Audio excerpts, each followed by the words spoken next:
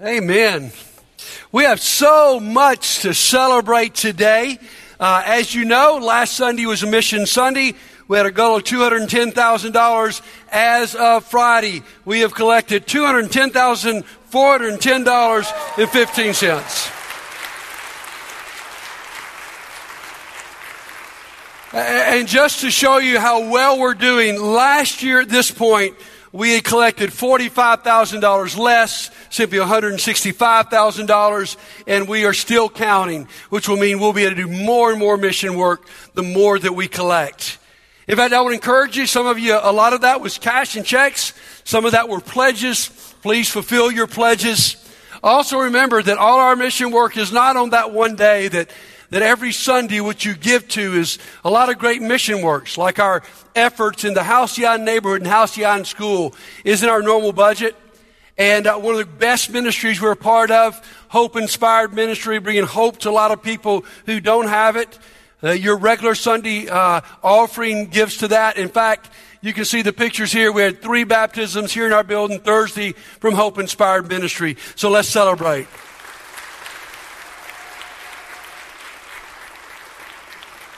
Let's pray together. God, we thank you so much for the privilege that we get to join in your mission, to be a part of a church that's on a mission, that's growing into that mission here in Montgomery and across the world. And Father, today we know that mission permeates every area of our life, even the mission you've given us in our homes. So bless our discussion today. Keep us on this mission. We pray in Jesus' name and by the power of the Holy Spirit. Amen. Many of you, we had a great number of people be involved in the Confident Parenting Workshop this past weekend, Friday and Saturday with Jim Burns, and it was awesome. But so often, sort of like Jeremy said, you go to that kind of workshop and you just feel guilty or you just feel sort of overwhelmed, and we all are honest if we know we probably will forget it if we're not careful. I can always remember Stephanie and I going to like our 4th or 5th parenting conference, and we come home and we're imposing a new system of disciplines and rewards and consequences. And you know, the kids are all shook up until I overhear my oldest daughter, Laura, talking to the 3 young ones saying, "Hey guys, don't worry about this. They've done this before. It'll all be over in about 2 weeks." Well, that's why I want to continue talking about this, because we don't need it to be over in 2 weeks. In fact, when we talk about confident parenting, here's what I'd like to say. Confident parenting is biblical parenting. Okay? I mean, we know all kinds of parenting philosophies come and go, and you can go on the latest craze, but the best is when you go to God's Word. You see, the reason we brought Jim Burns in for this weekend is because this man is an expert who's talked to thousands of people across the world. And today we want to go to God's Word and hear God's philosophy of parenting, which certainly he's the greatest example and the greatest expert. Now, the Apostle Paul boils this all down to one succinct sentence in Ephesians 6, verse 4. This is what we're looking at. Listen to this passage. Fathers, and please remember that word in other verses is translated parents, so we're all on the hook here. Fathers, do not exasperate your children. Instead, bring them up in the training and instruction of the Lord.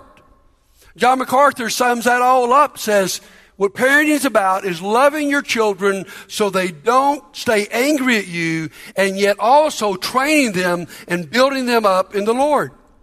Now, we'd all have to admit this morning that that's a challenging thing. None of us feel competent or even confident in our ability to parent. I go to a conference like I went to this weekend. I think, man, I would love a redo. And I think we all feel that way. So as we face a lot of new challenges today, the first challenge we face is what I would call external pressure. We live in a different world. Life is no longer simple. Family life, when everybody lived on a farm or everybody lived in a neighborhood where you all went to the same schools and moms and dads had the same schedule, there was a lot of simplicity there. Today, as Jim Burns said, we are overcommitted and underconnected. Also, values are no longer shared. There was a day in America whether everybody lived up to these values or not. you could count on parents, church, community, society to have the same common standards of right and wrong. You don't have to go any further than the topic of sex today to know we don't all share the same values. We don't even any longer share the same definition of marriage. And so you cannot count on this support network of everybody around you to affirm what you're trying to teach in your home. And also, exposure is no longer controlled. You say, what are you talking about there? The idea of childhood years ago was a time where some things were secret, where you wanted to introduce your children to the issues of life in a sequential way. You knew at age 3 and 4, they weren't ready to hear what they may be able to hear at age 15. And so parenting was centered around the sequential introduction. You see, what childhood was about imagination and secrets. And years ago, people played childhood games. There's a great book out called The Disappearance of Childhood and how that's happened in our culture. He talks about how we dress children like adults. We make children talk like adults. We make them play adult games. Years ago, what you would do is your children would be free to play in their neighborhood, and they'd play games like hide and seek and kick the can and backyard football when you made up the rules. And a little child was able to let their imagination run wild. They weren't under this extreme pressure to win. It was just fun. And now at a very young age, we dress our children up in adult uniforms, using adult equipment, playing adult games. And now they're not free on their own. They're playing with fields that are clogged with parents trying to live out their dreams through their children. And it's just dangerous because we're taking away childhood. Those secrets are no longer kept from children. At one time, we tried as long as we could to keep our children innocent. There are things they weren't ready to know. Today, they are exposed with no plan and no sequence. Now, we all know how this started. It started with electronics. The TV changed everything. We brought this box into our home that had no boundaries and no morals necessarily, where we were all exposed to a lot of things. It didn't start, with your cell phone. In fact, in that book, The Disappearance of Childhood, it said television had no secrets, and therefore it erased childhood. Now, there was a day where even in prime time, you had 3 channels, and that was regulated, where those were supposedly shows okay for your children to watch. We don't even have that on TV anymore. And you're probably not watching TV, you're watching Netflix with very little filters. And then, on top of all of that, we got these incredible smartphones where every secret, dark and light is there. And you have children going to bed by themselves with their phone right by them with access to things years ago we would have never let our children be exposed to. In fact, this is more powerful than TV today. The year 2008, Burns said, was the year where children got more off the World Wide Web than they got off of TV. And so this exposure has led to a lot of bad ramifications. Children don't grow up with a sense of innocence, a sense of shame. Oh, I shouldn't have seen that. That wasn't good. Because they see it way too early, and the results have been disastrous. I can just give you one example here. Today, crime in our country is no longer simply an adult activity. Our whole criminal justice system is having to be turned on its head to deal with the amount of young criminals we have. And what our answer has been is treat them like adults. The problem is we exposed them, so they're acting too quickly like adults. So there's that internal pressure in this crazy world we live in. But even more so, there's a pressure that's been going on since the beginning of time, and that is this internal pressure. You got the external, then you have the internal. You see, there are internal pressures that every one of us has a sinful nature, even your child. Listen to how the psalmist expresses this in Psalms 58, verse 3. Even from birth the wicked go astray.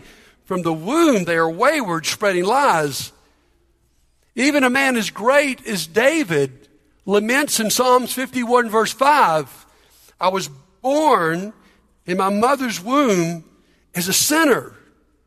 And I don't think he's trying to talk about the consequences and, guilt of sin as much as we are all born with a propensity since the fall for evil.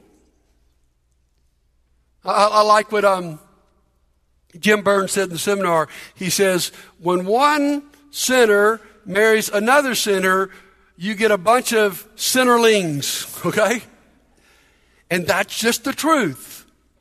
There was a study by Minnesota trying to figure this crime thing out. Why is crime exploding, especially among children?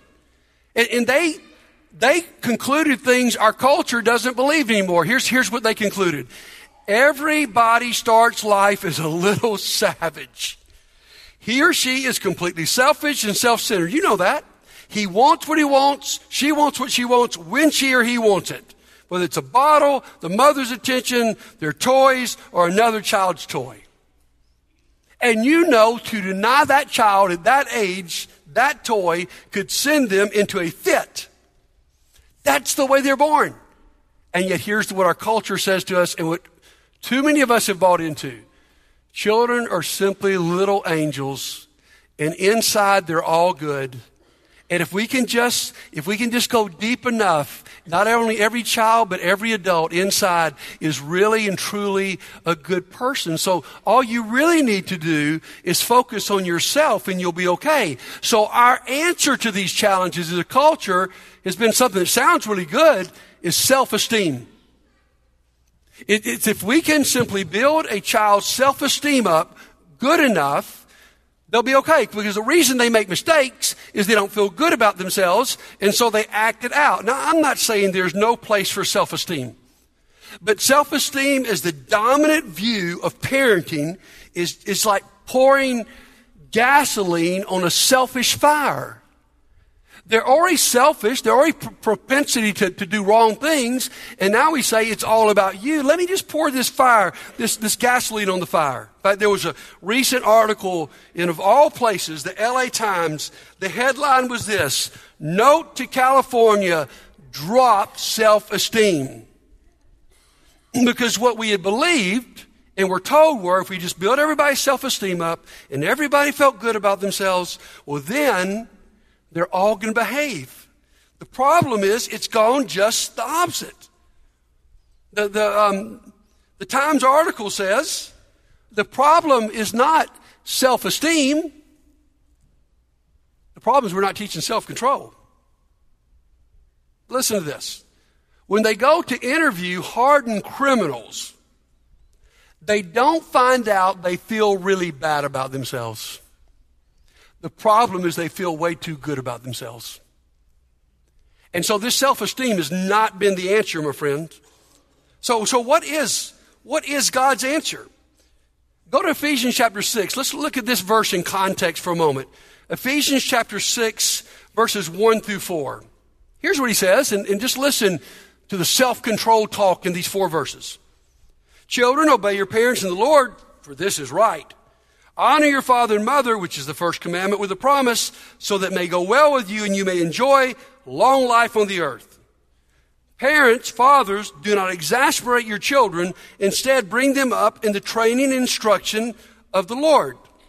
So if you look at those verses, there's 2 teachings. One's negative and one's positive. The negative is to don't exasperate your children. The positive is bring them up in the Lord. Teach them to obey.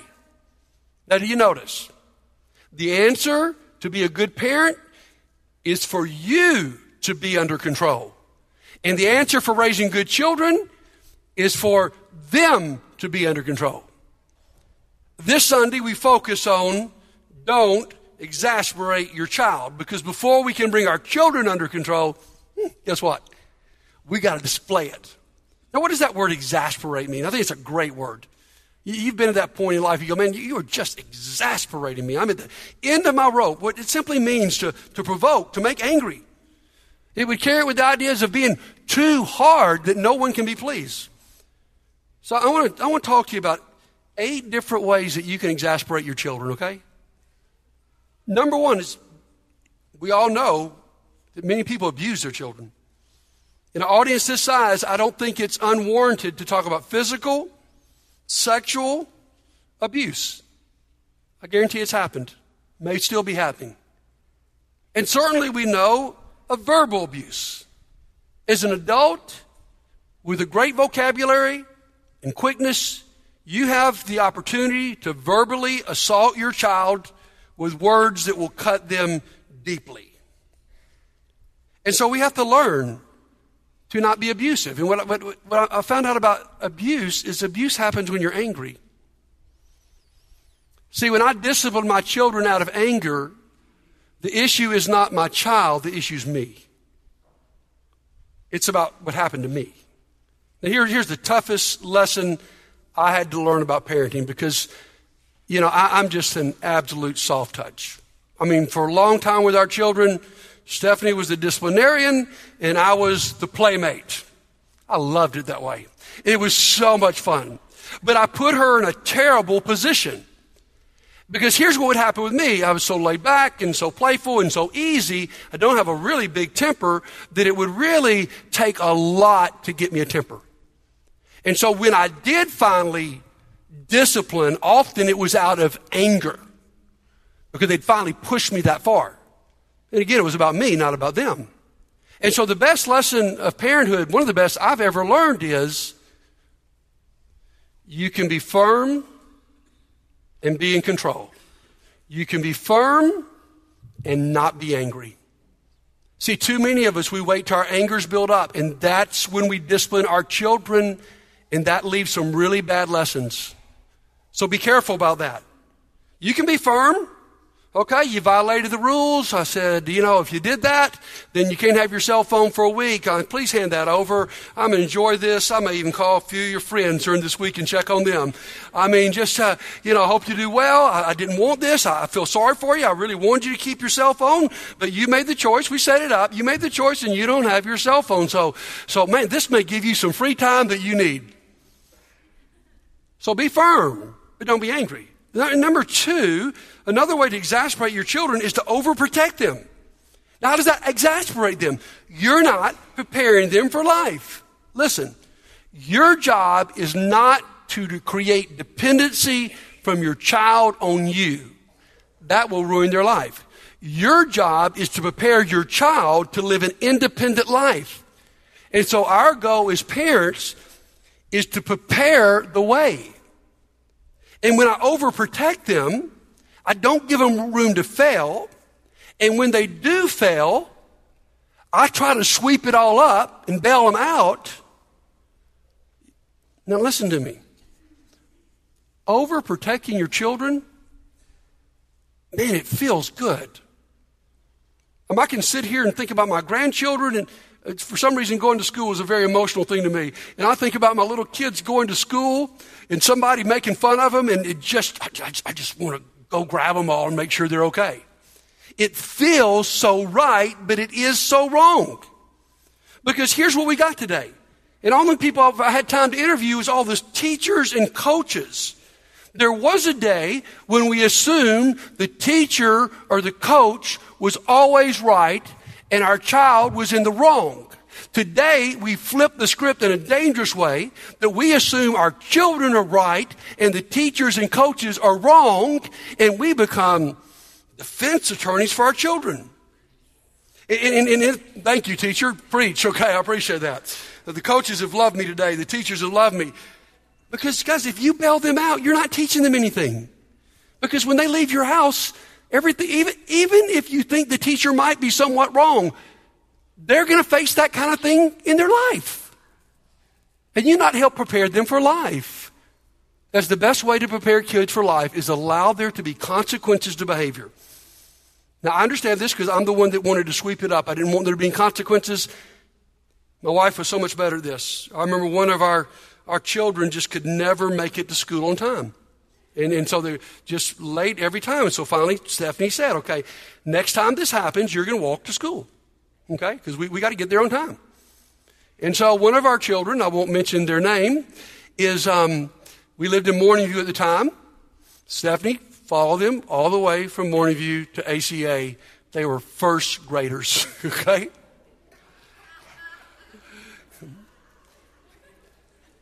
They weren't late again, all right? You see, there's got to be consequences. And though it feels good to protect them, it's not a good idea. Now, here's the other end of that thing. Number 3 is to overindulge them, to spoil them. I hear parents say something that really scares me to death. I want to give my children everything I didn't have. You know, the reason you probably are who you are is because you didn't have everything and you had to work for it. And what you're going to do is you're going to foster a dependence that's not good. I'll always remember a parenting seminar we had about 15 years ago here. This guy was an old-fashioned guy, John Roseman. I don't know if you read any of his books. But he made us as parents do this exercise. He said, here's what I want you to do. I want every one of you to take this blank sheet of paper. And I want all of you adults in here, I want you to dream about what you want. If you could get anything you want, boat, new car, house, vacation, you just list everything, every desire you would have. And so that was sort of exciting. So we just filled a page up. And then he said, go back and look on the page. And now here's what I want you to grade it. What percentage of those things do you think that you're going to receive in your life? And when we looked at it, at best, it was 15 or 20%. And then he turned the tables. He says, here's the problem. You're only going to get 15 to 20% of what you desire. The problem is most of you parents give your child 90 to 95% of what they want. So again, you've not prepared them for life. He said, even when you think you want to do it, just learn to say no. Just say no so they learn that there's going to be a lot of people in their life that are going to say no. And so again, this overindulgence that feels so loving is actually not very loving. Number 4, favoritism and comparison. Man, that can definitely skew a child. The Bible's got all kinds of stories of parents who favored a child and the results were disastrous. Isaac favored Esau and Rebekah favored Jacob. And the results were awful. And guys, it's dangerous when you decide one child's your favorite. Or when you say to the other child, why can't you be like this one? We have 4 children. And something that we learned rather quickly was that they were all extremely different. And to assume one thing about one and impose that on the other was not wise. We had one child who was just a straight A student. You didn't have to discipline him. You didn't have to tell him to study. You didn't have to do anything. They just did it. And then we had children that weren't. And and yet we assumed they would just be straight A students. And what they needed was some poking and prodding and some help. I had some of my children, the big mistake I made was some of my children were extremely extroverted. Everywhere they went, they were just the leaders, for good and bad. They just were leaders. And so I expected that out of all of my children. You got to be an upfront leader. The truth is some of my children were more introverted, and what I imposed on them was really not fair or right. And so get out of the favoritism and the comparison thing. Learn your child for who they are and what their wiring is, and don't exasperate them by trying to make them who they're not. Number 5 is unrealistic expectations. And boy, I see so much of this going on. We crush our children with pressure to excel in school, sports, music, dance, gymnastics, you name it. If they're not the best, we're disappointed. Everybody can't be the best, guys. And what you need to do is learn to just celebrate every step they take forward. And then number 6 is closely related, which is discouragement. When your child can never satisfy you, there's something wrong. When you never stop to celebrate their accomplishments, even when everything wasn't perfect, we're making a mistake. And guys, us fathers sometimes are really bad about this. I could name 3 or 4 young men in this church, extremely successful, who've shared with me. They excelled in sports. They excelled in academics. They excelled socially. They excelled in their church, were leaders in their youth group. And their father never said a positive word to them. Only thing he could point out after the ball game or after the speech was what they had done wrong. That does long-term damage. I like what our speaker said this weekend. Every child needs one adult irrationally positive about them. You see, there's a great balance here between a child needing lots of love and affirmation and at the same time needing discipline. And we tend to go to one extreme or the other and leave the other out, and that's disaster. And that brings us to number 7, which is neglect. The greatest example of neglect in Scripture was King David, the man after God's own heart. But he was too busy, and he neglected this beautiful son, Absalom. And Absalom despised his father, hated him, and tried to overthrow him. Now, neglect can take all kinds of different ways. One way your children can pick up is when you fail to sacrifice. When all of a sudden you've got children and you're not willing to change your lifestyle. You're still living like you were single or didn't have any children, and they know that your hobby or this show comes before them. And that's so dangerous. They know when they're way down the totem pole. They pick up on that. And many of us, especially who work, if we're not careful, we come home with the emotional scraps of our life. We give to everybody and everything around us, and then we come home and we're just completely drained. I struggle with that. And then we come home, and not only are they getting our emotional scraps, but I'm more connected to this little buddy than I am to my children. And my conversations with them are constantly interrupted. And then another way to neglect them is to withdraw your affection. Child gets in big trouble. I don't like what they do. I discipline them. And then supposedly, I withdraw. I don't keep expressing love. For a couple of days, I don't speak to them. That's dangerous, my friends. You see, what God does is God disciplines us and He loves us at the same time. You got to connect with your child. In our technology day, you got to search for it. Here's, one really good thing I think I did with my children. When I travel to speak different places, when my kids were little, I'd try to take a different kid on every travel. And we'd get in the car, and that was before these things, and so there would be no interruptions, and this is Dad's famous game. We're going to play the question game. And they would always roll their eyes, just like Lincoln just did. When I would say, we're going to play the question game. And what the question game meant was, for the next few hours, we're just going to go back and forth asking questions.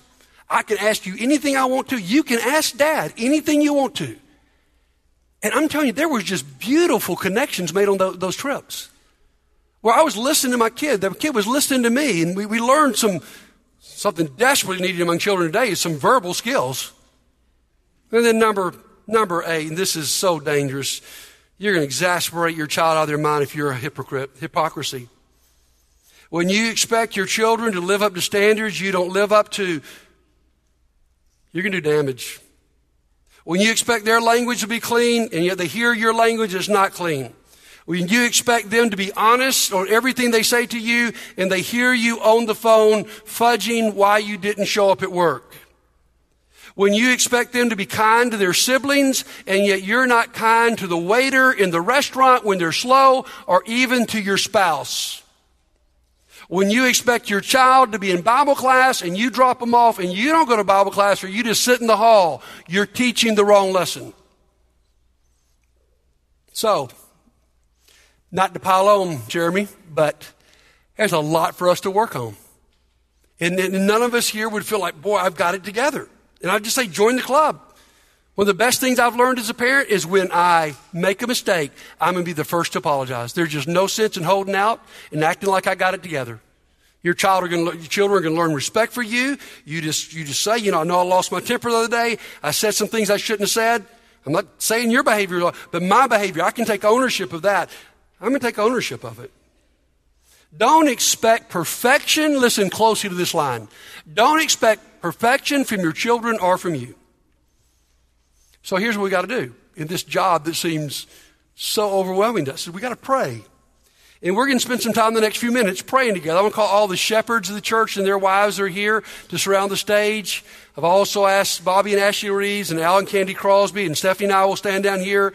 Is we want to be for you. If you're a parent here today and you need us to pray about something, maybe something convicted you in this message or in the workshop this weekend, maybe it's something you want to celebrate, maybe it's an issue you seem to can't get over with your children, we want to give you an opportunity to simply come up here and give these folks your name, because they're going to be on the spot, and let them know what they could pray for you. All of us as parents need to make improvement. And let me say this, we'll hit on this next week. Please understand this teaching in Ephesians 6 is in the context of being filled with the Holy Spirit. So if we're going to be different, guys, we need to pray in the Spirit. Now, let me make one more point before we start singing. Here's the point I want you to get. Our Heavenly Father does not exasperate us. You see, God's perfect. And many of us grew up with a view of God that I could never please Him. He'd never be happy with me. I'm always on the line with Him. The Bible says, I will never forsake you. Jesus says, my yoke is easy, my burden is light. The Apostle John says, His commands are not burdensome. He's not going to draw His affection from you. He's never going to withdraw His love. Nothing can separate you from the love of Christ. So we have an example of a Father who doesn't exasperate us. As the words of the song we just sang a little while ago, you say I'm loved when I can't feel a thing. You say I'm strong when I think I'm weak. You say I'm held when I'm falling short. When I don't belong, well, you say I'm yours. And so today as a parent, if you need us to pray over you, or today you need to respond and become a Christian, then why don't you come while we stand together and sing?